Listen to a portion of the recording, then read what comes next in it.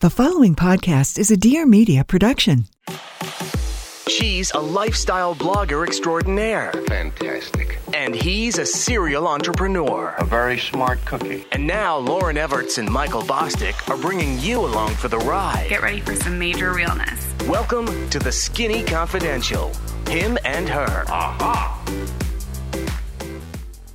What I mean by that is when you pair it with an active ingredient, whether it's like melatonin for sleep or, we have active ingredients in our sex gummy, it heightens the effects of them.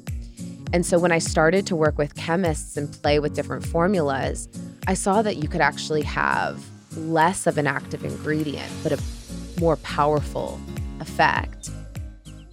Welcome back to the Skinny Confidential, Him and Her show. That clip was from our guest of the show today, Amanda Goetz. We have a powerful one for you guys today. What do you know about sex gummies? I am learning a lot about sex gummies. I've been testing in the bedroom, sometimes by myself, sometimes with you, but I'm learning a lot. By yourself? Yeah, learn. I did a little trial and error.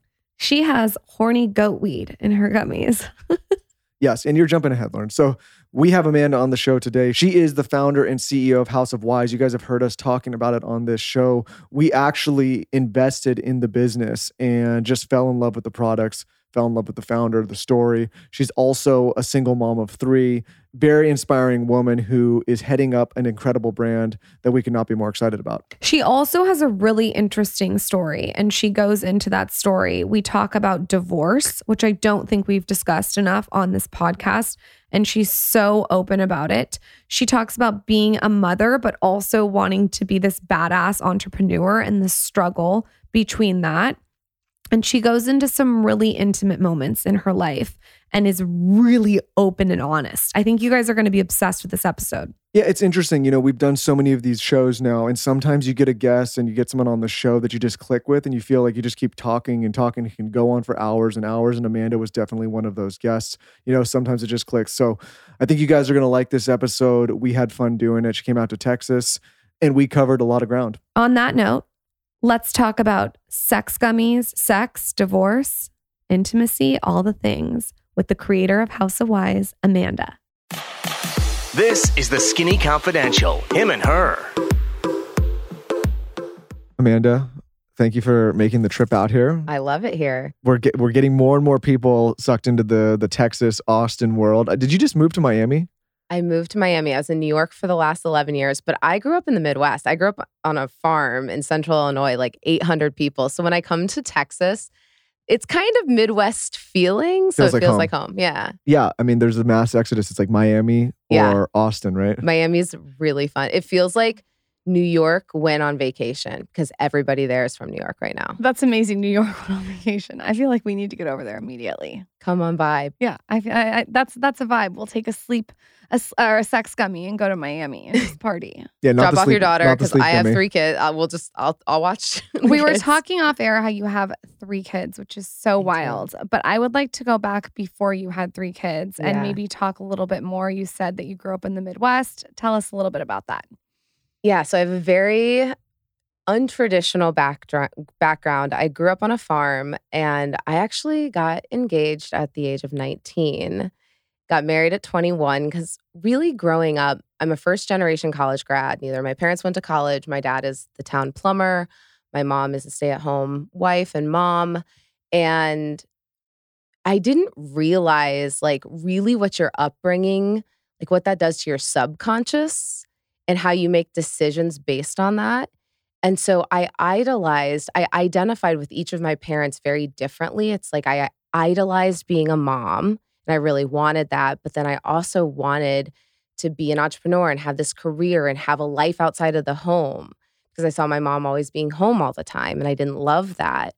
So fast forward in college, I get engaged at 19. I'm in college. I get married in college. I graduate early to be with my husband in Chicago. And you make choices at 19 and if you haven't done kind of that shadow work, like the work that is really in your subconscious, then you make these decisions. And so fast forward, I treated my 20s literally like a check the box. I was just like, okay, corporate job, check. Husband, check. And then I was like, great. Our marriage wasn't super great. So then I was like, what can I distract myself with? Great, we'll move to New York City. Did that. Then again, like we started having the same problems, but I was like, maybe it's time for kids. What do you mean your marriage wasn't great? What does that mean? I just want to know what that looks like to you, because that could look like something different to everybody. It does look like something different to everyone. And I remember when I got divorced, everybody wanted a reason. Like, did he cheat? Was there any like abuse? And it's hard because there's a book that's like, not good enough to stay, not bad enough to leave. And that's really how I felt. Like there was nothing I could point a finger to. It just was like death by 1,000 paper cuts, And what really, like, if I had to explain it for me, it was that I was growing into a person that I wasn't when I was 19 and hadn't experienced. Like my first flight was when I was 18. My parents have never been on an airplane. To this day? To this day. Wow. Literally. Like they will never come to Miami. Like I have to go back to Illinois. But so the person I started becoming, and especially when I went to New York, started being exposed to different things, started like seeing how different relationships work, how people explore their sexuality differently. And then all of a sudden I found myself, had 3 kids. And when you start to when you try to have kids, and I had to go through fertility treatments and had miscarriages. So all of a sudden I fixated on that. And then my goal at that time was like, okay, now I have to have kids. Like this is now consuming. So I kind of like put all that other stuff. I'm like, all right, the marriage stuff is not that bad. I want to have kids. Then I had 3 kids. And I remember just like waking up, and I had postpartum depression. I had postpartum anxiety. And so I first was like, I need to go to therapy. Like I need to start working on myself. And I remember, like I said, I wanted to go to therapy. He didn't really want to go to therapy. And so he was like, well, you're going through postpartum depression. Why don't you go work on yourself? And were you guys similar ages or? He's a couple years older. Okay. Yeah. But what happens is if one person starts going to therapy and the other person doesn't, and there's already like a rocky foundation, one person starts growing. And then all of a sudden they're like over here and having these conversations with their therapist. And it's almost like you look behind the Wizard of Oz, like you pulled the curtain back, because now you see things that you didn't see before and you can't unsee them. So what's an example of that? And I would like to know what an example of a paper cut is. Like, is a paper cut, you left the fucking toilet seat up and there's piss everywhere, like you did to me last night? Like, what's a paper cut so I can start filing mine away? Well, just kidding. Uh-oh. Is this turning into a therapy session for us? Are you growing without me? You never know. No, it's little things that add up. Like for me, I was doing a lot of the motherhood stuff by myself. That's hard. People don't talk about that enough. And I started to view him, and I'm not speaking poorly about him. It would like the dynamics of our relationship changed when we had kids. The things that I was okay doing, whether it was like doing the laundry or taking care of him or whatever. When I had kids, I wanted a partner, not someone else to take care of. And that was the hardest thing for me. I cannot imagine. I think I would get a divorce if I had what you're saying. No one's ever articulated it to me like that. Michael is such a partner in having a child. Like you really are really good at that. That's one thing you're good at. No, I'm just kidding. I was listening to you talk, and like there's a few things in there. I think, and like probably a lot of this conversation, a lot of what you've done is kind of like breaking out of the status quo of what's expected, right? But like, as you've gone along, you've kind of like grown outside the box. But I think so many people, they get in trouble, especially in relationships, because you go through this, box, and you're like, okay, we're gonna get married. We're going to have kids at this time. We're going to, stay together even if things are a little bit rocky. We're going to raise, like, people just kind of like do things because it's what it's expected. Yep. And then they don't take the time to stop and question like, hey, do I actually like these things? And speaking to this dynamic is a lot of guys go through life and they think, okay, I'm going to marry this woman and then she's going to take care of the kids and I'm going to go off and do this other thing. But that's not necessarily always how it works. But if that's what you expect and you can't get out of that box, Right. it can create this dynamic, right? I fully get what you're saying. Like you're taking care of the kids. You don't need to take care of another child. Right. And I had career ambitions. Like I'm in my 30s, got through kids, and I'm like, great. I'm at the height of my career. I was leading marketing at the wedding company. We had just gotten acquired, and I have my kids at home. Career's going great, and doing the work, going to therapy. And even though I felt immense guilt that I had to work through, that like the societal shame of what a divorce is, I'm like, I finally woke up one day and had this realization. The way my therapist told me was like, if you're still crying saying you want a divorce, or if you're still Googling, should I get a divorce, you're not ready. It's the day you wake up and you can say so calmly, I'm ready. Like I am ready to get a divorce and I know I'm going to be okay. And the other lens shift for me was, rather than being angry about having to do everything by myself, I started to be proud. Like I was like, oh, I'm going to have to do all this shit by myself if we get divorced. So I started to just be like, okay, I'm going to take the trash out. I'm going to take the kids to school. I'm going to do it myself. And then it turned into pride. But the dynamics and what people don't realize when a woman makes that decision, she starts to be happy again because she's proud of herself. She's like, I'm fucking kicking ass. I'm doing this. And then their partner thinks that everything is okay. And then they get blindsided when they file for divorce because I think it's 80% of divorces are initiated by a woman. So yeah, so I did the work, filed, and then COVID hits and we worked through it. Like we still have to co-parent 3 kids. Sure. We do 50-50. COVID hits and we lived together for 6 weeks to try to like figure out what the fuck we're doing with 3 kids and homeschool and all this stuff. And honestly, I have to say that we're better friends now. He's a much better like present dad.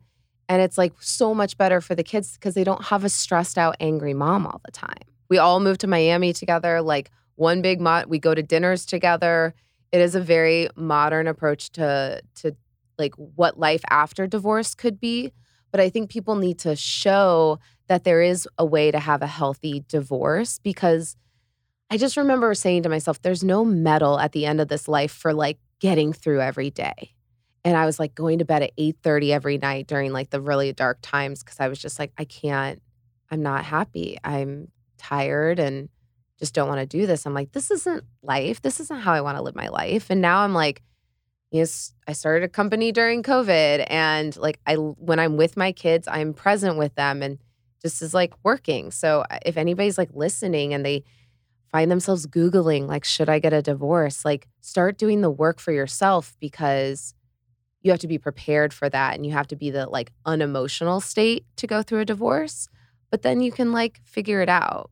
I also think you mentioned something earlier too, like if the person that you're married to doesn't make you feel good and you don't like them, I'm not talking about love. Yep. You don't like them. Respect them. Yes. Like is very, very, I feel like it's not talked about enough. Yeah. It's important to like the person that you're going to be around 24/7 for the next 6 million years. Yeah. And I think it's important to understand what relationship dynamic you want. Like, I want to do life with my person. Like, I want to build with them. I love building companies. I love creating.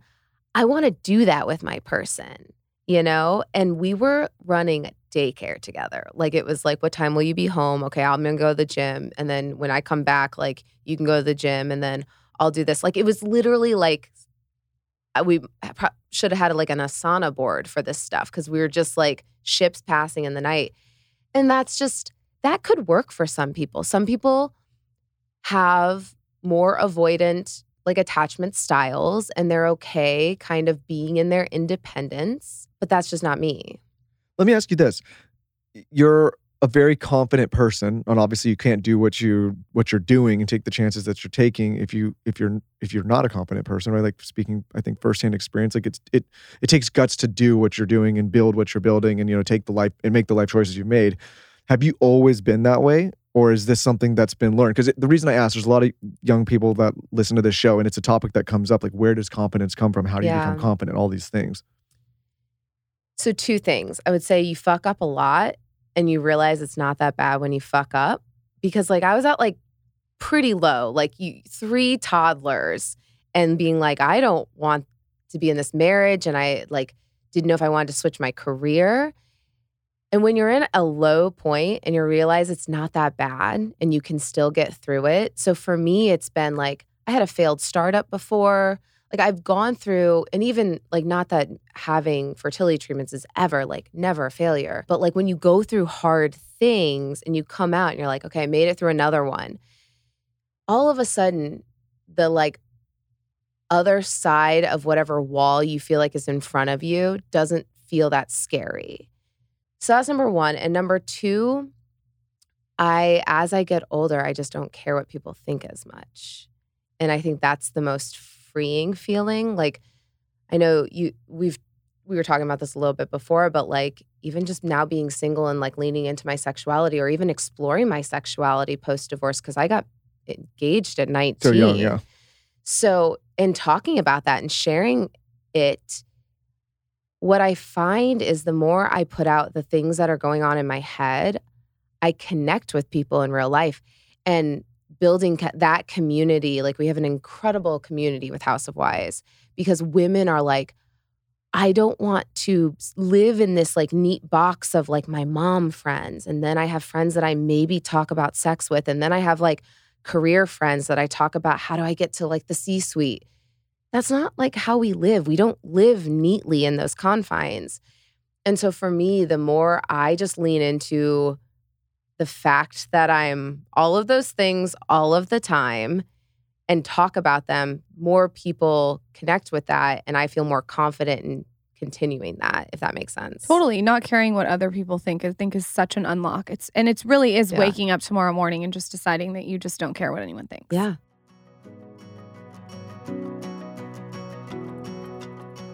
Recently, we moved to Austin and we had to get some new mattresses. Now, ever since doing this show, I've learned about the importance of sleeping on a non-toxic organic mattress.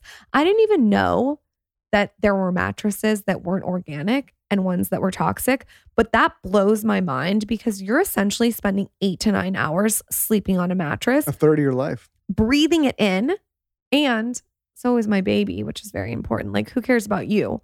What about me and Zaza? Well, I sleep with you, so technically. Sometimes it depends on the night. And Boone's sleeping on a mattress, my dog. So we got to make sure everything is non-toxic and organic. And that is why we are using Birch. So Birch makes organic, non-toxic mattresses. They're made right here in America and shipped straight to your door with no contact delivery, free shipping, free returns, and a 100-night sleep trial. I appreciate this because it's annoying to have to go to the mattress store and try everything. To just have it delivered to your door seamlessly. You can try it. You can see if you like it. You can see if it's the perfect mattress for you. And then you can either keep it or send it back. When we got it, it was so quick and fun to unbox. Very, very efficient. I liked the process. The one that we ordered is called the Birch Natural Mattress, and it has 2,000 plus reviews. That is the one I would recommend. It is so comfortable.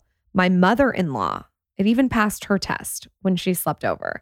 It keeps you cool at night. It's soft, but also supportive. And most importantly, it's organic, which I love. So if you're looking for a new mattress, definitely check out birchliving.com/skinny. You should know they have a 25-year warranty, which is amazing. And they offer all kinds of discounts for students, teachers, military, and first responders. Birch is giving $400 off all mattresses and 2 free EcoRest pillows at birchliving.com/skinny. That's $400 off all mattress orders plus 2 free EcoRest pillows.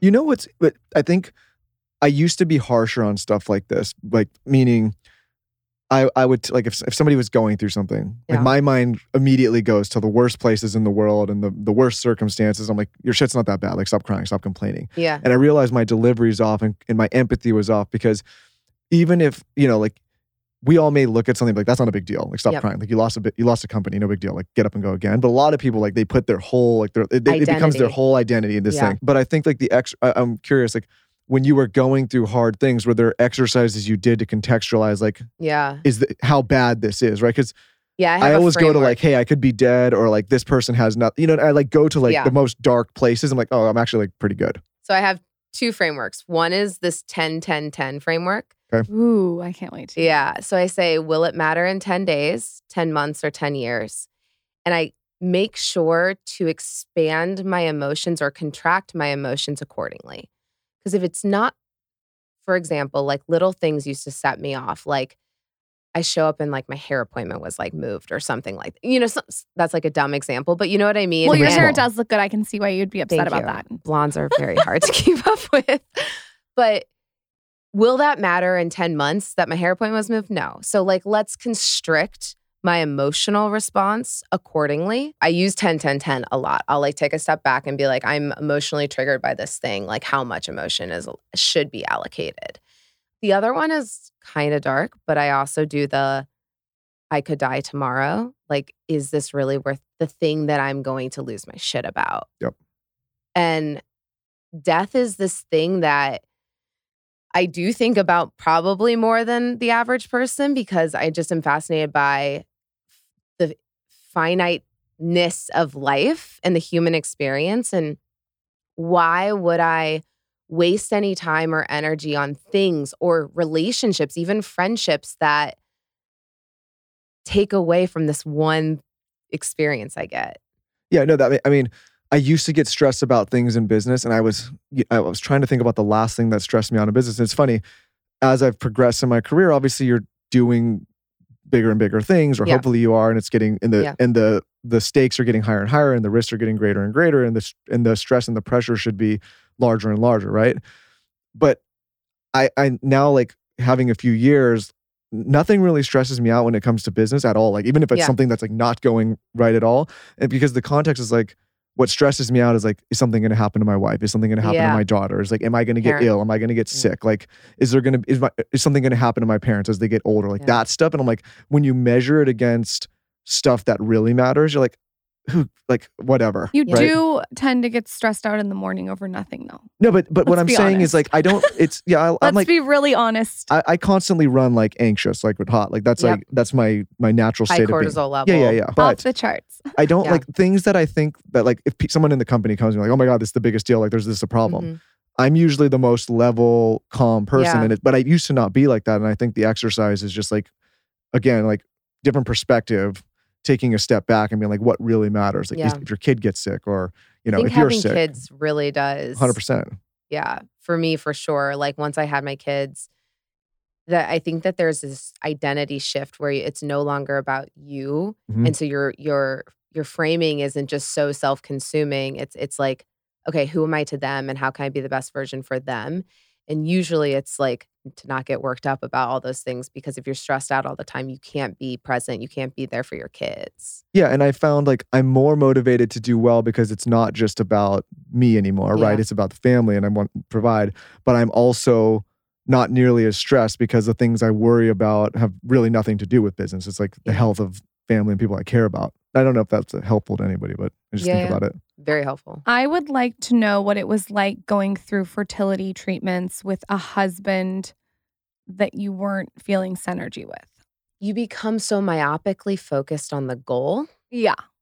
That you're not thinking about that. Like, my world became consumed with doctor's appointments and blood tests and when's the next cycle. And then when we started doing actual treatments, it was like, is this one going to work? Okay, next month. Okay, that was a miscarriage. Okay, next month. And it's so funny because you put on these blinders because now your goal changed. My goal was not to be happy. My goal was to have kids. So you live your life with blinders on based on what your goal at that time is. And I think for me, my like check-in moment now, being through all of that, is I make sure that I'm not just blindly going down a path without real intention. So now everything I do is like very clear intention, because I feel like I was choosing things and doing things because I didn't have like a vision for what my life should be. I even said this to my therapist the other week because, you know, got through the divorce, and then I was like I was that girl that woke up and put the like Instagram post on January 1st, 2020, like, I'm going to have the best year of my life. I got through the divorce, like posted a thirst trap. I was like, here I am.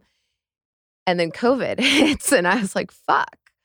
And so I was living in this survival mode for years.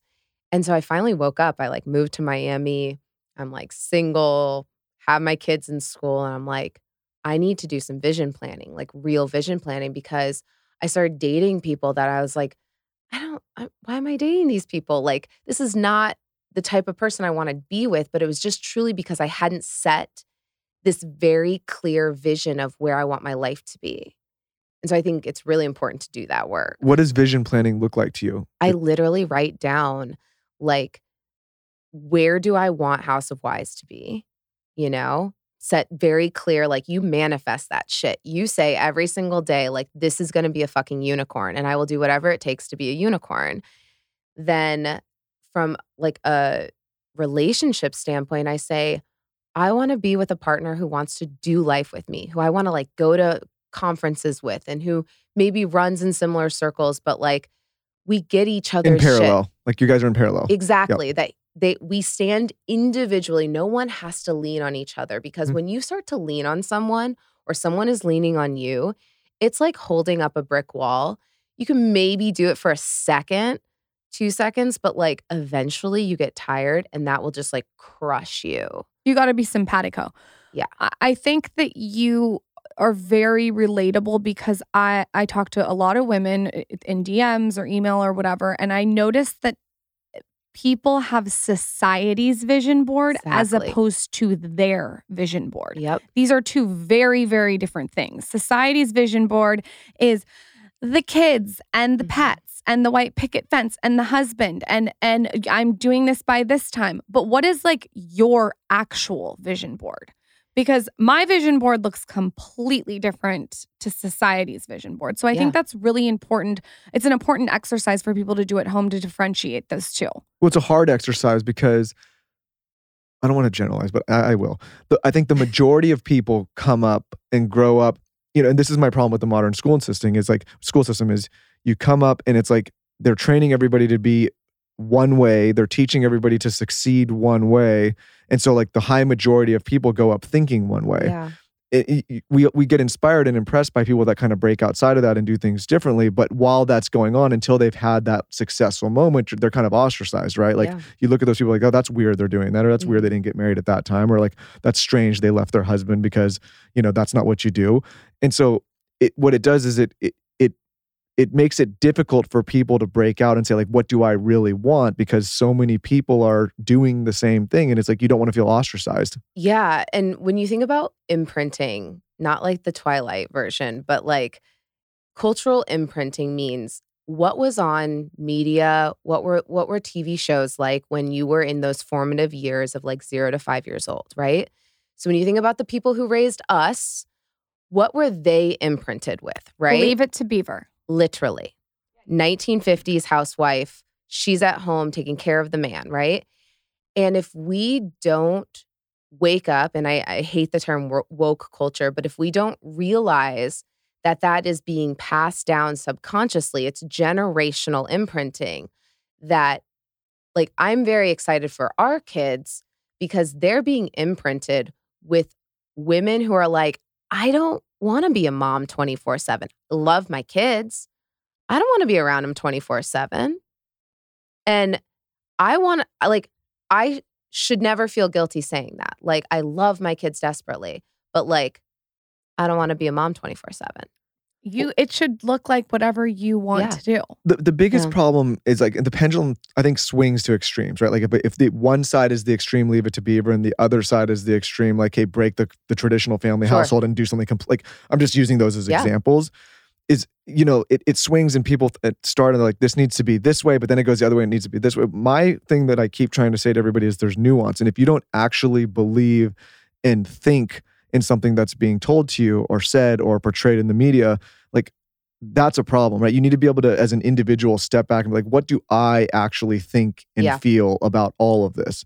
There's not a lot of that going on at a high level, right? Like we all know the people, like people we're talking about. There's certain people that are scared to share their real opinions on, let's just call it the state of the world. Like and to me, that's a sad state of affairs because you're teaching a future generation that you're not able to speak up, right?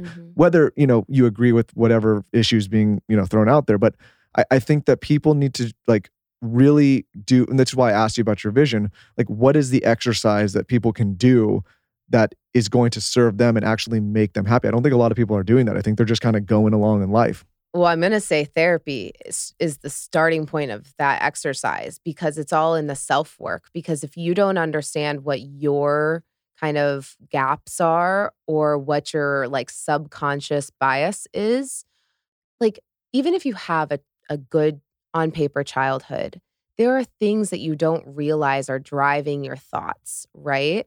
And so doing that work, that introspection, whether you do it with a therapist or you go, there's, different apps or whatever, but you start with how am I making choices or making judgments? Where do those come from? And are they really my own today based on what I view? Or is it the like 5-year-old in me making that judgment? And then truly I do like a central nervous system scan to myself of like what's lighting me up, what's pinging my central nervous system. And I listen to that and getting in touch with like what is bringing you joy. And I start to like the kind of micro vision planning, like when I think about like a week or a month sprint is like, if I think about a door frame, do I have things standing in my door frame, whether it's people, tasks, relationships, whatever, that are blocking that door frame from me getting to the thing I'm wanting?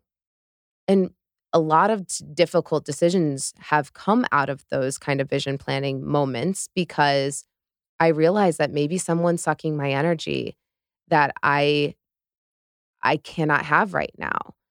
Because energy is finite. You only have so much of it. And if you want to put it towards something, otherwise everybody's just going to keep taking from you until you realize what you want to put it towards. And it becomes like Chinese torture. Literally. Like I just decided that I'm changing my number. It's nothing personal. I just want to have my 30 close friends and family to have my number. I just don't. I think that if anyone wants to get a hold of me, they can get a hold of me on DM or email. Like I don't need to have 8,000 contacts. Texts. It's like, how do you even, and it starts to just become like, just tapping, like you said it earlier, like 1,000 paper cuts. Yeah. And I think putting boundaries around certain things like that, whether it's changing your number or maybe, not checking your email every day. I check my email. I don't check my email every day. Because it's not productive to the overall goal of what you're doing. Nope. It's offense and defense is how I describe those two things. You and I could do a whole podcast on this. 100%. People get so mad at me. I am not going to live in my inbox. It is not moving the creative needle for me. Nope.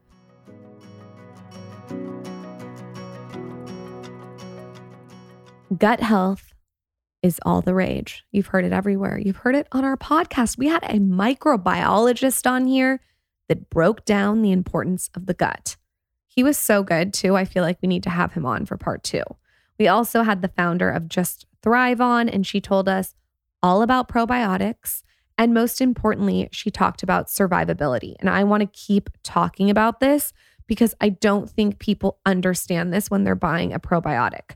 So the ability to survive the trip from your mouth to your gut is so important. And most probiotic products fail to survive, which is so annoying. So most people are going to the grocery store, buying a probiotic, and it's not even surviving to their gut. And Just Thrive actually survives. Here's like a little insider tip too. I have found after research and talking to all these different people that what makes a good probiotic has nothing to do with the number of strains or refrigeration. That's marketing hype. You really want to know about the survivability. Just Thrive is designed by nature to survive. The strains put up an armor-like shell that protects them from harsh environments. Like I said, very important. I love their probiotic. I take it every single day. Tina also told me, the founder, that I could take a little bit of the powder and give Zaza a little lick. I also give Boone, my Chihuahua, the pet probiotic, very much about it. It's vegan, non-GMO, gluten-free, dairy-free, and free from anything artificial. Totally safe for kids. You could mix it in their smoothie or even bake with it, and it doesn't lose its potency. Just Thrive supports beautiful skin, better sleep, and easier weight control. So you are going to save 15% off for an exceptional gut. Go to justthrivehealth.com/skinny and use promo code skinny. That's justthrivehealth.com/skinny. Use promo code skinny.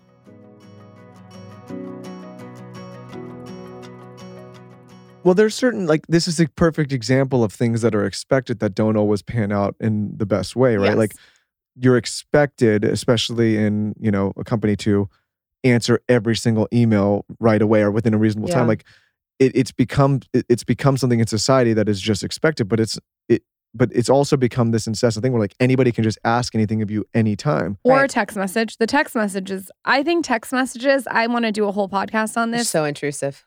It's out of fucking control.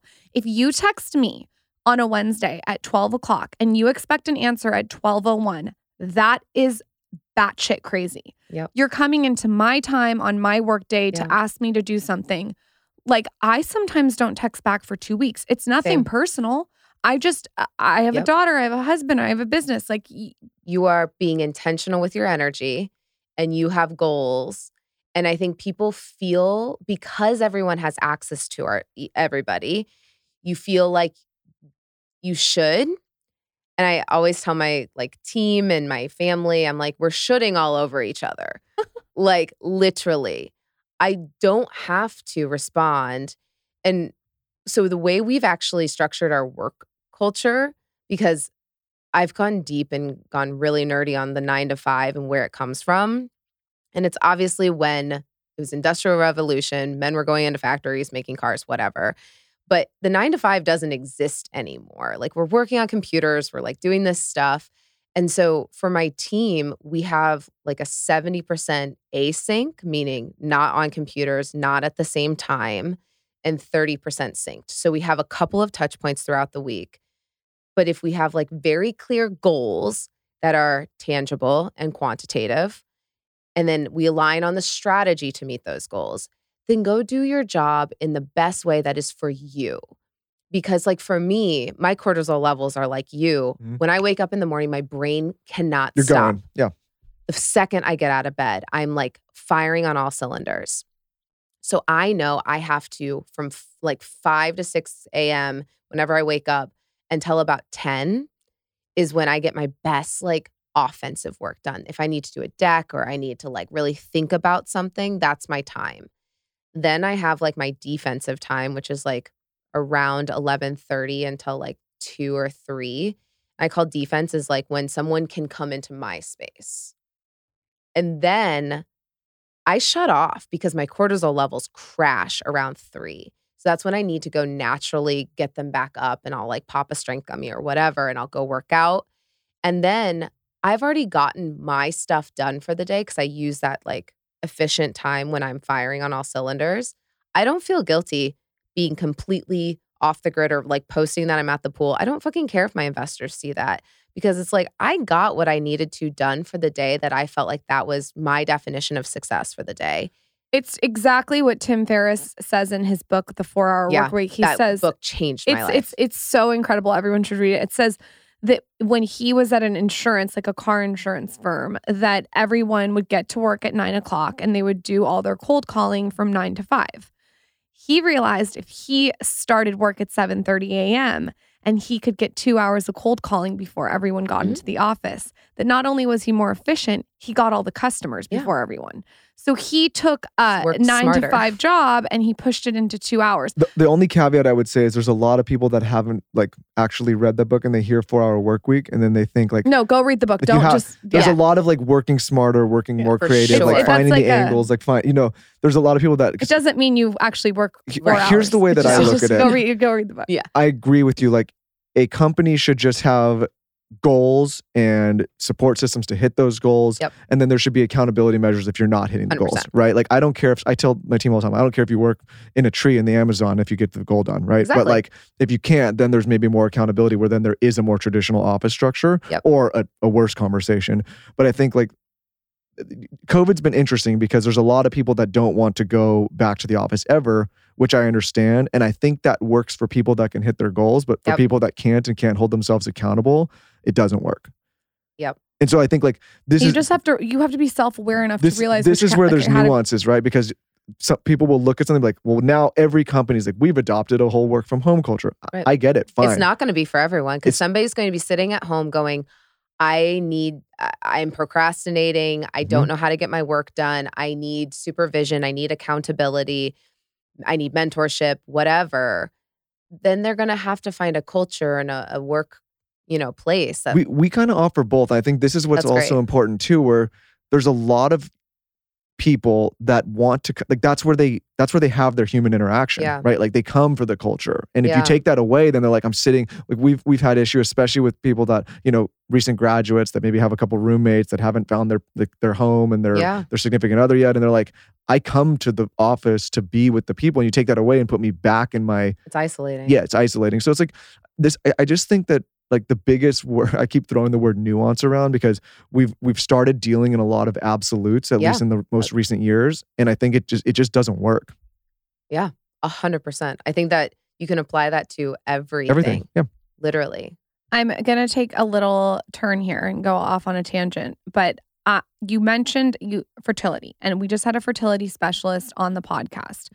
Is there any advice that you would give to someone who's going through those treatments, and what did that look like for you? What was the process? Was it like you froze your eggs and made embryos and had babies, or was it not linear? Was it a whole like situation? Yeah, for me, I have PCO, so I wasn't ovulating. What is that if someone doesn't know? Yeah, polycystic ovarian disease. So you have cysts on your ovaries, and so I wasn't ovulating. And so I was fortunate enough that I just had to go through IUI, which is intrauterine insemination, which basically means you do the shots, you figure out when you can ovulate, you do the shot when to make you ovulate, and then they basically turkey baster you so they can time it perfectly that you ovulate, they inseminate you. They take your husband's sperm, like, and not a turkey baster, but like it looks just like a turkey baster. So it like is a turkey baster, probably. Basically. And then they just squirt it up there, and that's so that it's timed perfectly with the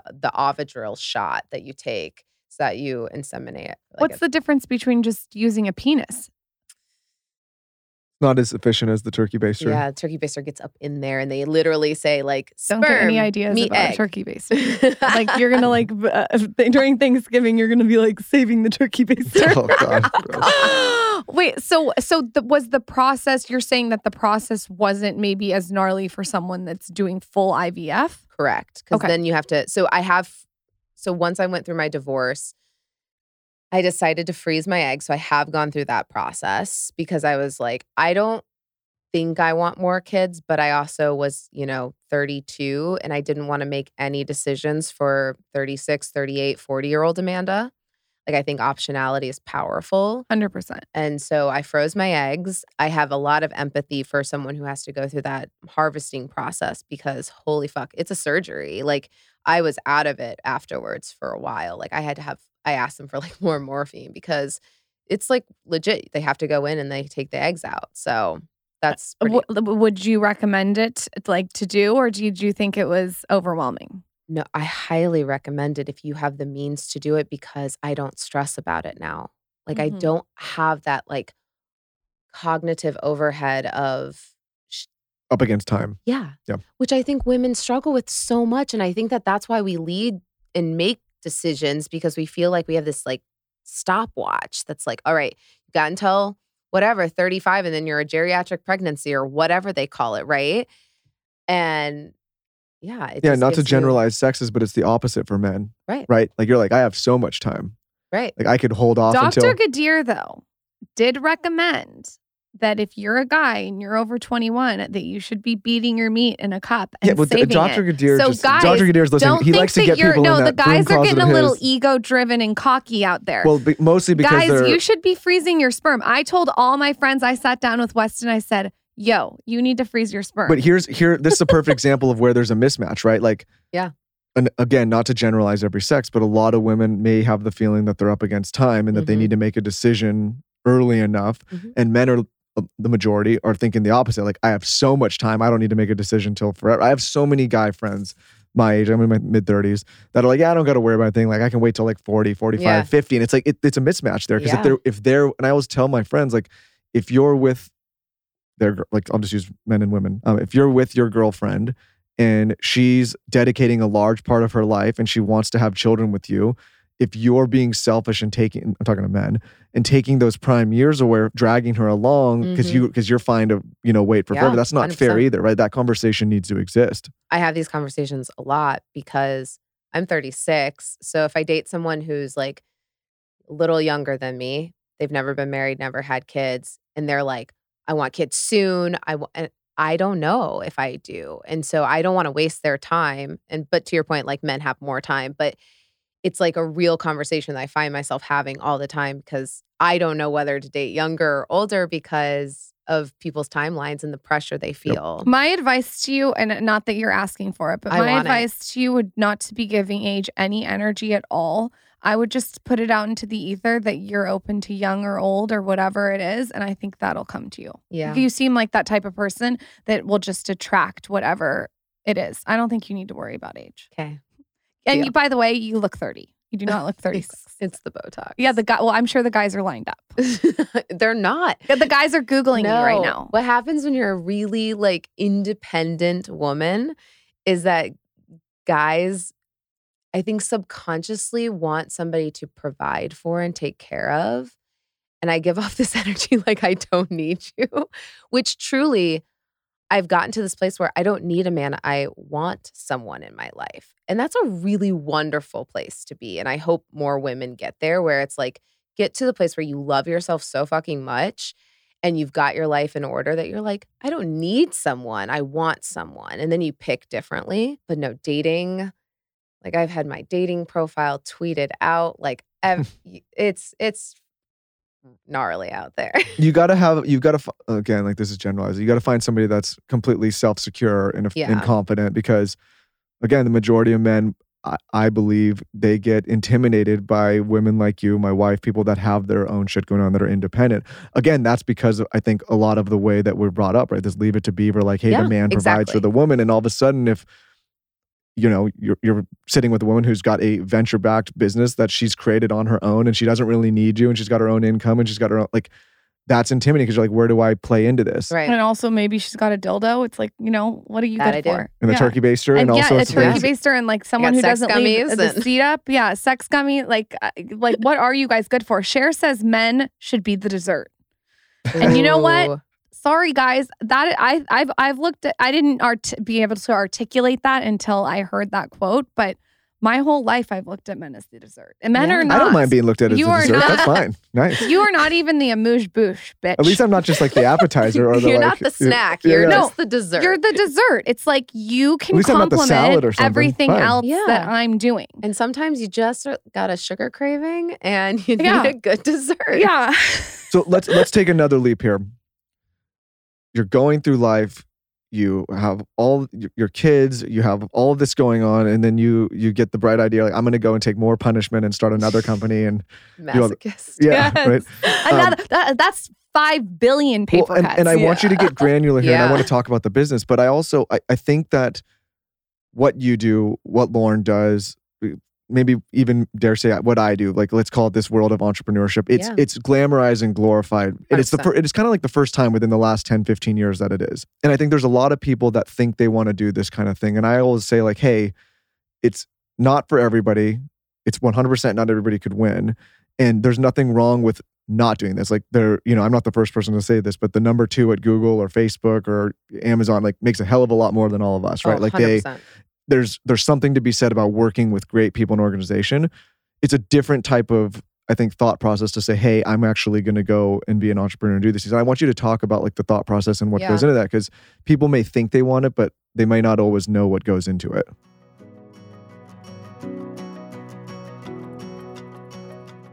The data is in, the people have spoken, the audience wants to know more about finance, investing, saving, and in particular, they also want to know about cryptocurrency. Obviously, this is a topic that touches everyone's life. Everyone wants to know how to be more financially savvy, save more, make more, all of those things. And with that and the rise of crypto, people are curious and they say, how do I get into crypto? How do I invest? Where do I start? How do I understand this? And that's why I love this partnership with Coinbase. If you're crypto curious and you've thought about entering the world of cryptocurrency and you're feeling a little bit overwhelmed, don't know where to start, Coinbase makes learning to buy and sell simple and easy, very accessible for all levels of investors. And, you know, like I said, cryptocurrency might feel like the secret or exclusive club where you don't really know how to figure out. You keep seeing all this chatter all over the interwebs, people talking about it, people making money, people quitting their jobs, people retiring. I would say do this in a responsible way if you're thinking about investing, but it's obviously a very exciting time to be into crypto. And like I said, if you're trying to figure out how to get in, Coinbase is the answer for you. So what is Coinbase? Coinbase offers a trusted and easy to use platform to buy, sell, and spend cryptocurrency. They support most popular digital currencies on the market and make them accessible for everyone. Their mission is to create an open financial system for the world by being a gateway to the crypto economy. And they're one of the leading providers for end-to-end financial infrastructure and technology for individuals, institutions, and businesses that are looking to get in the crypto space. Millions of people in over 100 countries trust Coinbase with their digital assets. Whether you're looking to diversify or just get started or learn more, this is a platform for you. For a limited time, new users can get $10 in free Bitcoin when you sign up today at coinbase.com/skinny. Again, that's signing up at coinbase.com/skinny for $10 in free Bitcoin. This offer is for a limited time only, so be sure to sign up today. That's coinbase.com/skinny. And again, guys, if you're crypto curious and want to know how to get into this space, this is the platform that we recommend. Check it out. Coinbase.com/skinny.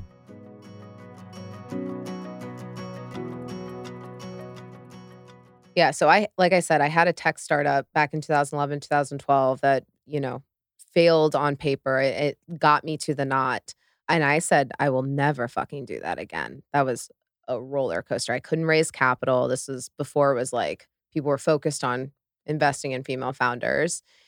And it was horrendous. And I had a baby at home and I was spread way too thin. And I'm like, I'll never do that again. I love corporate culture. Like I get to clock in, clock out, you know, whatever. HR, benefits, all those things are wonderful things.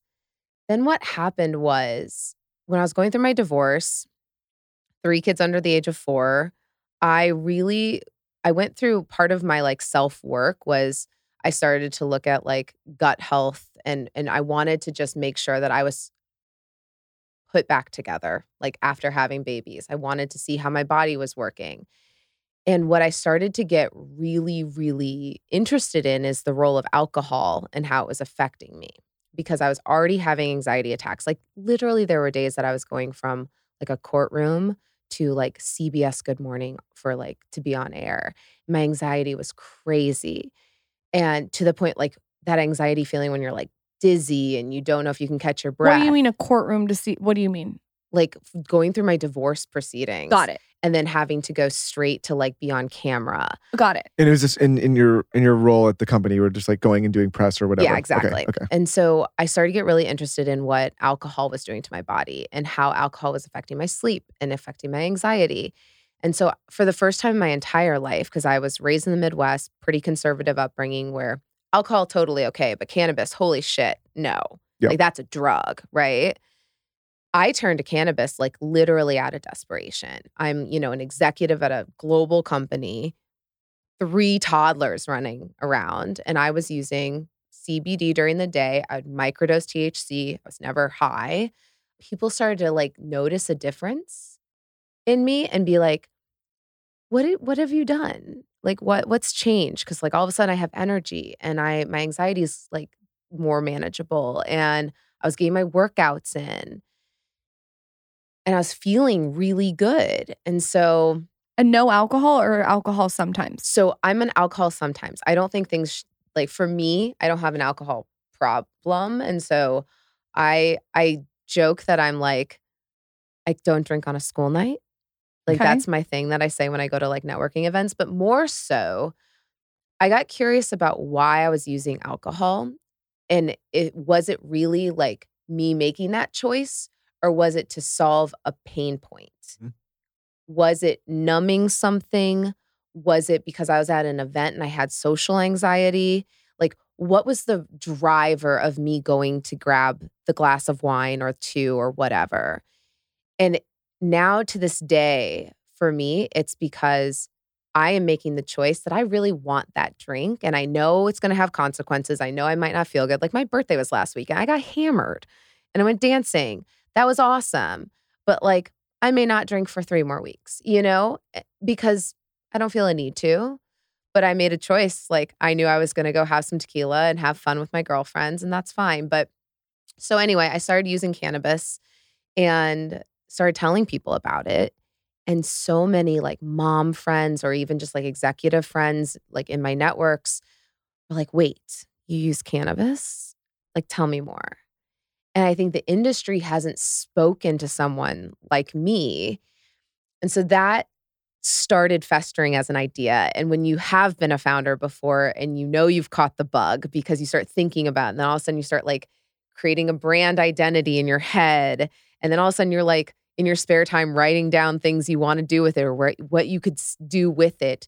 And then I started thinking about product formulas and the fact that CBD, the more I learned about CBD, it has such a powerful binding agent. And what I mean by that is when you pair it with an active ingredient, whether it's like melatonin for sleep or, we have active ingredients in our sex gummy, it heightens the effects of them. And so when I started to work with chemists and play with different formulas, I saw that you could actually have less of an active ingredient, but a more powerful effect. So like our strength gummy is a pre-workout gummy, which most people are like, CBD is a downer, not an upper. But when you pair it with the right amount of caffeine, which we only have 60 milligrams caffeine, it heightens the effects. Yeah. And so you actually feel like it's more, but you don't have the jitters. You don't have that come down, all of those things that happen when you take a normal pre-workout. But so to get back to the granular process, I'm still at the Knot day job, but then I find myself at night sending emails being like, what do you think about this? Or like, and for me, entrepreneurship is this like snowball that at the very top of the mountain, it's just a snowflake. And you're like, it's just a tiny idea. And then you send one email and that snowflake picks up another snowflake. Then you have one conversation with someone and they're like, oh my gosh, you should really talk to this person. And then you go have that conversation and the snowball just keeps going. And by the end, it just is getting bigger. I call it building momentum. Yeah. It's the same thing. Yeah. And so halfway down the hill, I'm realizing I have a pretty big snowball now and it's outweighing my thoughts of my day job. And so for me, I couldn't just be the like 27-year-old tech bro that quits their job and eats ramen. I have 3 fucking kids at home. So I raised a pre-seed round. I took 2 weeks off of work. I drove my kids during COVID to Illinois.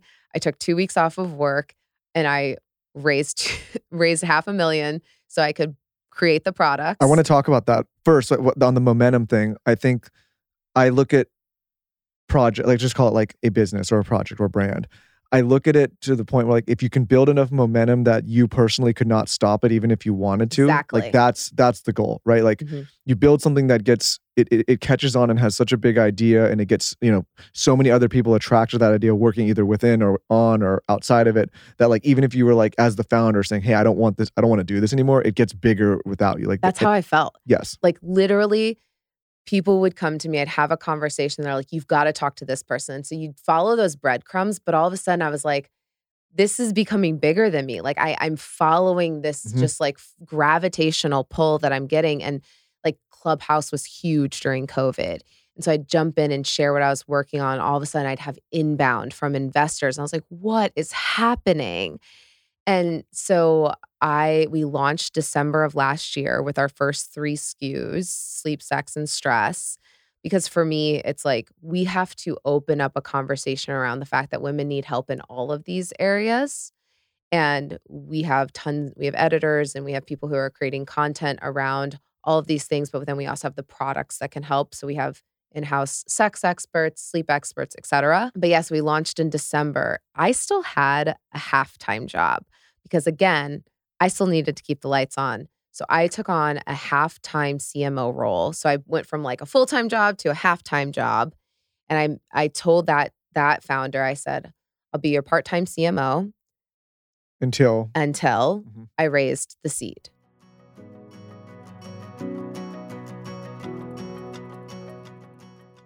We were traveling recently, and guess who came to the rescue? Byte. Okay. Byte is reinventing personal care by making products that are good for you and the planet. First of all, did you know that over 1 billion plastic toothpaste tubes are thrown out every single year and they end up in landfills and oceans? That is so crazy. So they have this hero product, and this is what we took on vacation with us. And it's their dry toothpaste tablets. So it comes in this little reusable glass jar that's really cute. And you can get refills if you want. And you just pop one in your mouth and you bite down on the tablet and you brush. So it just foams up like regular toothpaste, but there's no plastic tube or messy paste. I really like this because also, like, not to be a psycho, there's probably so many chemicals and weird ingredients in the toothpaste tube. So to be able to just put this dry toothpaste in my mouth, bite down, and then brush my teeth, it doesn't get all over the place. I'm not squeezing everything I can possibly squeeze out of the toothpaste tube. And I don't get all that nasty chemical in my toothpaste that's going in my mouth. You should also know that I looked into Byte, and everything's made with clean ingredients, no harsh chemicals, sulfates, or artificial dyes or flavors ever. So their goal is sustainability and clean ingredients. That's the center of everything that they do. They're certified carbon neutral, cruelty-free, vegan, and palm oil free. All packaging and shipping materials are refillable, recyclable. They also taste really good. These little tablets are absolutely amazing. Like I said, pop one in your mouth and brush your teeth and you're good to go. Byte is offering all Skinny Confidential, him and her listeners, 20% off your first subscription order. You are going to go to trybyte.com/skinny or use code skinny at checkout to claim this deal. That's trybyte.com/skinny, and definitely get the dry toothpaste tablets.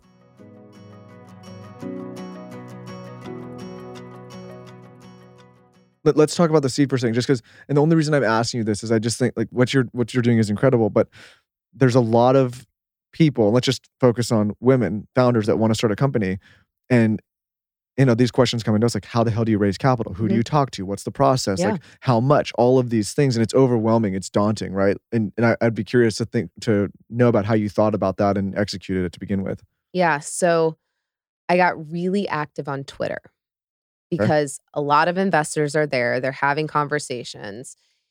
And if you decide to go institutional capital route, you have to be very, very intentional. Distinguish again, like I'm going to like really dumb this down. I don't want to say dumb. I want to really institutional versus friends, family, angels. Sure. So institutional is like a venture capital firm. Like they bring in money from wealthy people who they call like LPs, et cetera.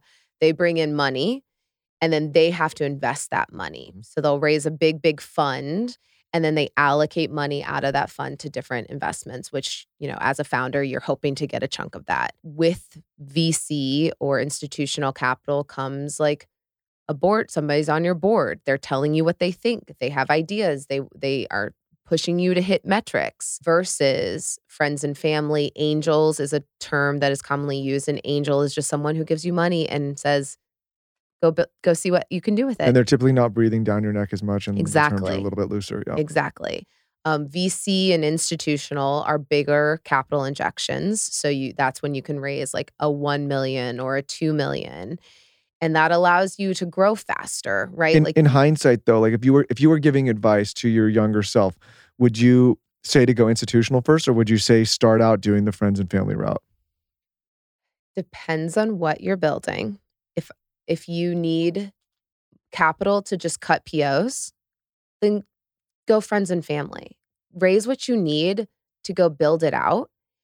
Because I know so many female founders, this is why they're so successful, but they don't get backed, is that they're so scrappy and they figure out how to make it work. And so I think depending on what you're building, figure out how much you need. Because I think tech bros have glorified, I raised $20 million at this valuation and I'm so awesome. Like, that doesn't fucking matter. It's like, did you build a like profitable business is what I care about. So figure out what you actually need money for, like POs, like cutting a purchase order to get a physical product, right? That takes money.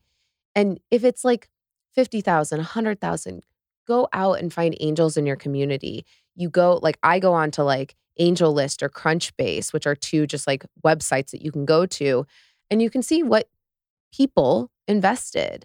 And then get on Clubhouse because a lot of investors are on there. Not as much anymore because we're now back and open. But like I said, I spent a lot of time on Twitter and you just start following a couple of investors. Then you see them interact with a founder or an investor. And it's important to also find founders who are either like a tangential space or even in your space because they're talking to people on Twitter that you want to talk to. And then you just you DM people and you say, hey, I saw you were talking to, whoever. Would you mind introing me? I would love to talk to them. Or you just DM the person directly because like I have over 50,000 followers and my DMs are open. Like people DM me all the time and I answer. You strike me as someone who figures it out. There's a lot of people that will ask questions like, how do I start a blog? How do I start a business? And my advice is always the same. You got to figure it out. You got to figure it out. If no one's going to hold your hand through it. One step. Is there advice that you can give to someone who's sitting there stumped right now? If you're spending so much energy wanting someone to tell you what to do, you're focused on the wrong things. 100%. You're spending so much energy asking people to tell you how to do something. Or what about a forever student? Correct. Someone who's always reading every book and consuming every podcast. At some point, you have to get off the podcast. Do it. Yeah. Go do it. Yeah. Because the best teacher is failure and experience. The only reason I know how to do what I'm doing now is because I failed for 3 years with my first one. Like, and that was okay. That was the best MBA like I could have had. Because now I know what a term sheet is. I know how to raise capital. I know how to talk to investors. I didn't know how to do that in the beginning. So it's okay. Do something, fail fast if you need to, and then you'll feel better the next time. Yeah. I also think, and this is the last thing I'll say about capital, I think a lot of first time, founders, they get in trouble because their goals are not aligned with their investors' goals, right? Like, if you take money from an angel and they're like, hey, I just want you to build a great business. Let's say it's a family member. I'll just use a simple example. Like they just want you to succeed, and maybe you're going to hold on to that business for a few years, and if it turns into something else, great. You go take on institutional money, they might say, hey, success to me looks like you 10 or 20xing this, and if you don't do that, this is not a successful model, and I'm going to push you to do that, and I may run your company to the ground by pushing you to do that, but that's my model. So I think if you are a founder and you're going to raise capital, make sure your goals and what you want to do with the company is aligned with what your investors want you to do. A lot of people get in trouble with that shit. Yes. I'm going to switch the conversation to orgasms. Okay. Well, that's we talked orgasms as I hold my mic like I'm cupping your balls. We talked off air about how you have this sex gummy that I am obsessed with. I love it to take one before I have sex. Yeah. And I noticed that my orgasm is so much more intense. Yep. I think orgasms are a subject that are not talked about enough. Guys are allowed to have orgasms all day long and masturbate. But if you bring up a woman having an orgasm, it's like taboo, which is so weird. How does the sex gummy work to give you such a great orgasm? Yeah. Well, I love that you said that. Like everything that we've been conditioned to think about in sex and heteronormative sex is that sex is for a man's pleasure and that it ends when he orgasms. And I love that we're starting to create content and now products for women. And we always say like partner is optional, pleasure is not. Like your pleasure, like sex is for pleasure, not just for pleasing someone else. And so that's why sex was so important for me, especially like exiting a marriage, entering this new stage, but more so becoming a mom, because when you become a mom, and if you're done having kids or even if you're not, there's this weird thought cycle in society that you're no longer able to be a sexual being or embrace your sexuality because it's like, oh no, your utilitarian purpose is now done. You had sex for kids. So like, don't post that bikini picture. Like, what are you trying to do? And I am so for like just saying, fuck that. Yeah, you like, see it like a woman that has kids that posts a picture like it's glorified, but if a woman that has children does, it's like, what would your kids think of you? Right. Yeah. Like, you're married. Why would you do that? Mhm. And it's like, no, my sexuality is for me. And my pleasure is for me. And masturbation is for me. And like the thing that we're trying to really have a conversation around is like the benefits of masturbation or orgasming in general. It releases oxytocin. It actually helps with stress and anxiety. To answer your question about what the sex gummy does, so there are 3 active ingredients, and they all kind of help with the same thing, which is increasing blood flow and increasing lubrication. So what does increasing blood flow actually do? Well, like if you have more blood flowing and you touch a part of your body, you're going to feel it stronger, right? So increased blood flow to your vagina, to your clitoral area, like that is going to increase the sensitivity of it. And then when you have an orgasm, it will be stronger because all of those things have more blood flow to them. I mean, it's like an erection, right? Erection happens because blood is flowing to the penis. Did you know that's why you get boners? I had no idea. I just learned that. Are you crazy, Lauren? I don't know if you learned that. I learned it. Listen, that was one of the first things that was on my study guide. I figured that out a long time ago. I know that this is true because I've been a human guinea pig to it.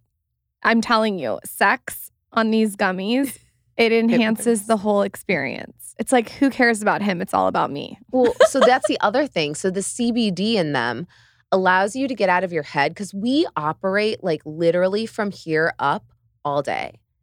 And then when you take CBD, all of a sudden you're operating from here down. And with the increased blood flow, you're like, oh, I can now pay attention to how that felt and what that felt on my neck or what that felt, like you're feeling it because you're not up here thinking about, did I send that email? Did I do this? Like, was I a good parent today? Like, whatever. You're out of here and then you're into here. The strength, I'm assuming that the blood flow helps when you work out, correct?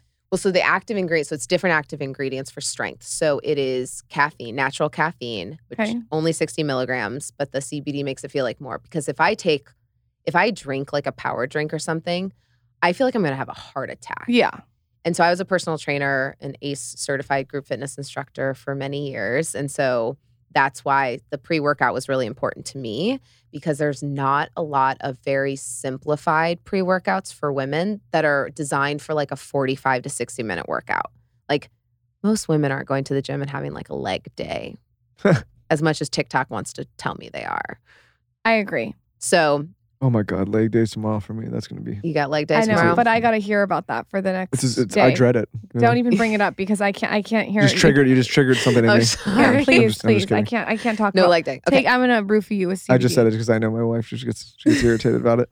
Can anyone take CBD? Can you be pregnant? Can you be nursing? Can you be at any walk of life? Okay, so I'll say 2 things. One, the FDA won't put money behind actual studies for a variety of reasons. They just passed the first, CBD approved drug for epilepsy. They're starting to. We're still at the kind of beginning stages. I work with a research lab that's based out of Israel to prove efficacy. So that way we actually can do user research and case studies. But the boilerplate language is you need to talk to your doctor. The thing I will say from my own personal experience is going through postpartum depression and anxiety. My choices were getting on anxiety medicine when I was breastfeeding or trying cannabis. And I wanted to try something that for me, I felt like I could control a little bit more. And again, every person is different. So you need to talk to your doctor about what you need. But mine, I felt like I could regulate with CBD. And I used it, the way I used it was I would take a gummy or whatever as I was breastfeeding so that I knew that it's just like drinking alcohol. They tell you to drink while you're breastfeeding, right? Because it will take about an hour to get into your bloodstream. Huh. Right. Like I would be like drinking a beer because beer helped with breast milk for me. I would be drinking a beer while I'm like nursing my kids because that's not going to get into the bloodstream until about 45 minutes later, hour later. And that's not the milk that's going into them. And then by then your body has processed it by the time you're feeding again. That makes sense. Yeah. Going back to the strength gummy, when you work out, what do you feel when you're working out? Yeah. So that one has natural caffeine, CBD, and beetroot juice plus B vitamins. The beetroot juice is kind of the magic formula because if you've ever read about it, it increases oxygen flow to your muscles more efficiently and effectively, so you don't fatigue as fast. Because obviously, if you have oxygen, you don't cramp, you don't fatigue. That sounds like something. Do we have the strength one at the house? Yeah. I know we have the sex one. We have the strength and I'm going the to try that sex. strength one tomorrow. Yeah. Yeah, I Let me know know. he's getting so. Look, he's flexing his muscle. We get it. We get it. You work out. Oh No, my god. Oh my 'cause god. We get it. I love the sex one. I was going to ask you another thing. Can you take the sex and then the sleep one right after? Is that Yeah. it's No. too much? No, you can totally take both. Okay, I'm going to just go into like a coma. Yeah. No. But a good one. You would have to take a lot of Okay. CBD. Can you make a calming, peaceful waking up one for him? Try the stress one. So I put the stress drops in my coffee. Oh. Yeah, I got to get on a routine. When you're asleep with your mouth open, I'm just going to put a couple of drops before you wake He up. wakes up, he's so calm. No, that's something. I mean, listen, I've tried a lot of things. I don't know how to, like, if my eyes open. Sounds like we're similar. Like Yeah. I'm like, it's just like, okay, I got to go. I can't lay Like down. morning sex for me is like an oxymoron. Like I am going like crazy in the morning, and whenever like somebody leans over and they're like, "Hey, you want?" I'm like, "Fuck off." She I'm gets, gotta she be gets mad opposite. because she's like, let's cuddle. I'm like, I'm awake now. That means I have to get out of the bed and I Yeah. have to go I'm not outside the door. I just like chill vibes. You in have the good morning. cortisol Yeah. levels in the morning. You're blessed. He You're gonna live a lot longer lived than in me. a family For sure. that slammed doors at 6 a.m. and opened the door when you were sleeping and said, time to get out of bed. Like I lived in a family that was like, I woke up to smooth jazz music and incense Sounds going. wonderful. My It's- dad's one of yeah. those. My dad's actually from Illinois as well. And Oh, and okay. he's one of those dudes like back in the day, 5, 6 in the morning, whatever time I had to get up, door swings wide open, lights full bright, Oh my get God. up. And I was like, all right. If he turns on the closet light when I'm waking up, I You lose it. cut his dick off. Like you don't turn on the lights in the morning. It's so easy. If you were to tell our I'm like audience, Mr. Magoo in the morning, like going in the dark, you know? You're like laser beams. You're Yeah. crawling under. if you were to tell our audience one gummy to start with, what would that be? I would start with the sleep gummy because to me, sleep is the foundation for everything. Great Like, tip. if you get a bad night's sleep, your cortisol levels stay high and elevated. Like if you ever track things like this, I've done cortisol level tracking. They stay elevated all day. And what happens is cortisol levels, when they're elevated, they suppress your natural production of other things, like natural melatonin, which you need to fall asleep at night, like libido enhancing chemicals. And so then you can't fall asleep the next night on your own, or you're tired during the day and you reach for that glass of wine or whatever. So I would start with sleep just so you can like start with like a good base. I love the CBD. I love your CBD, and I obviously like we've partnered, but I think that sleep is so important. And when we were talking earlier about alcohol. Lauren and I just cut. We're like almost 60 days of no alcohol, and it's like we'll go back to drinking. I'm not one of those people that's going to stop forever. But I wanted to do this exercise and say like, okay, what happens if I got rid of this substance and substituted? And like the first thing I think is better quality of sleep. And a lot of people think they don't sleep well, but if you're constantly using alcohol and disrupting your sleep, like I think maybe one thing they can try is use the House of Wives sleep one, get rid of alcohol for a little bit and just substitute and see what changes. Because a lot of people like alcohol fucks up your sleep really bad. Well, That's the biggest thing don't- I've noticed. People don't realize because you fall asleep fast with alcohol. Mhm. But what happens is your REM cycles, you're supposed to complete like 3 to 4 REM cycles. You don't. And your sleep efficacy, like your deep sleep. So you should have about 20% of your sleep every night should be in deep sleep. With alcohol, it's like way less. Yeah. So that like deep sleep is when you do like cellular repair, all the things that you actually need to do to feel better. Mhm. And you just stay in that like top light sleep all night. But people are fooled because you're tired at night after you have 2 glasses of wine, you fall asleep really fast. So you're like, I'm gonna sleep great. I think it's also like, again, I'm not a woman and so I can't, but I just listening to you and my wife and some others, and obviously doing your media, like access to a lot of women.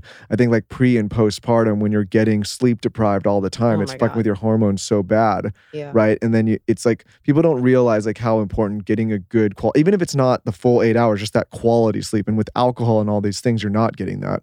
No. For House of Wise, what is next? What are you working on? Give us like what the landscape is now. Yeah. So as a VC-backed founder, you're kind of always fundraising. That's just like now the name of the game.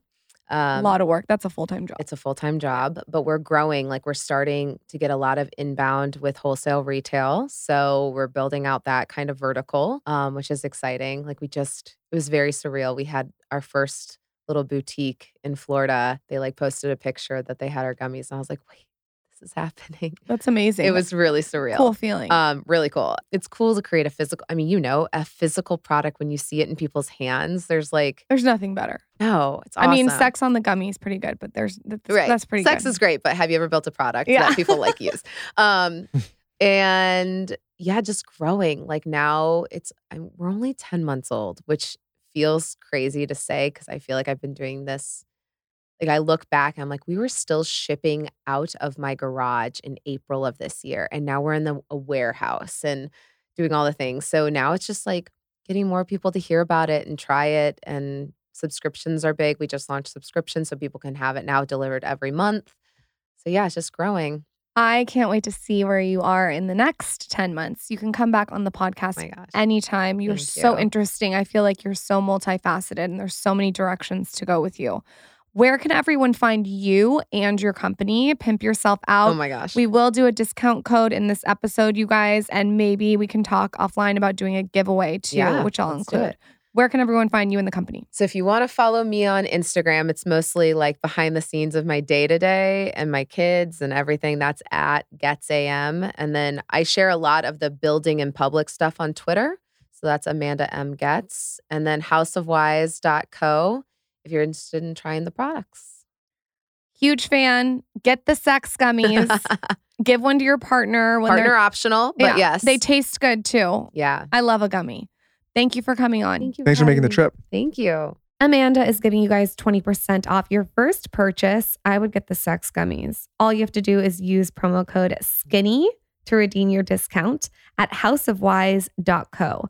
That's promo code SKINNY for 20% off your first purchase. Get the sex gummies. Trust me. And then we're also doing a little giveaway with House of Wise. If you want to win some gummies, all you have to do is tag a friend on my latest post at Lauren Bostic and make sure you're following at House of Wise on Instagram.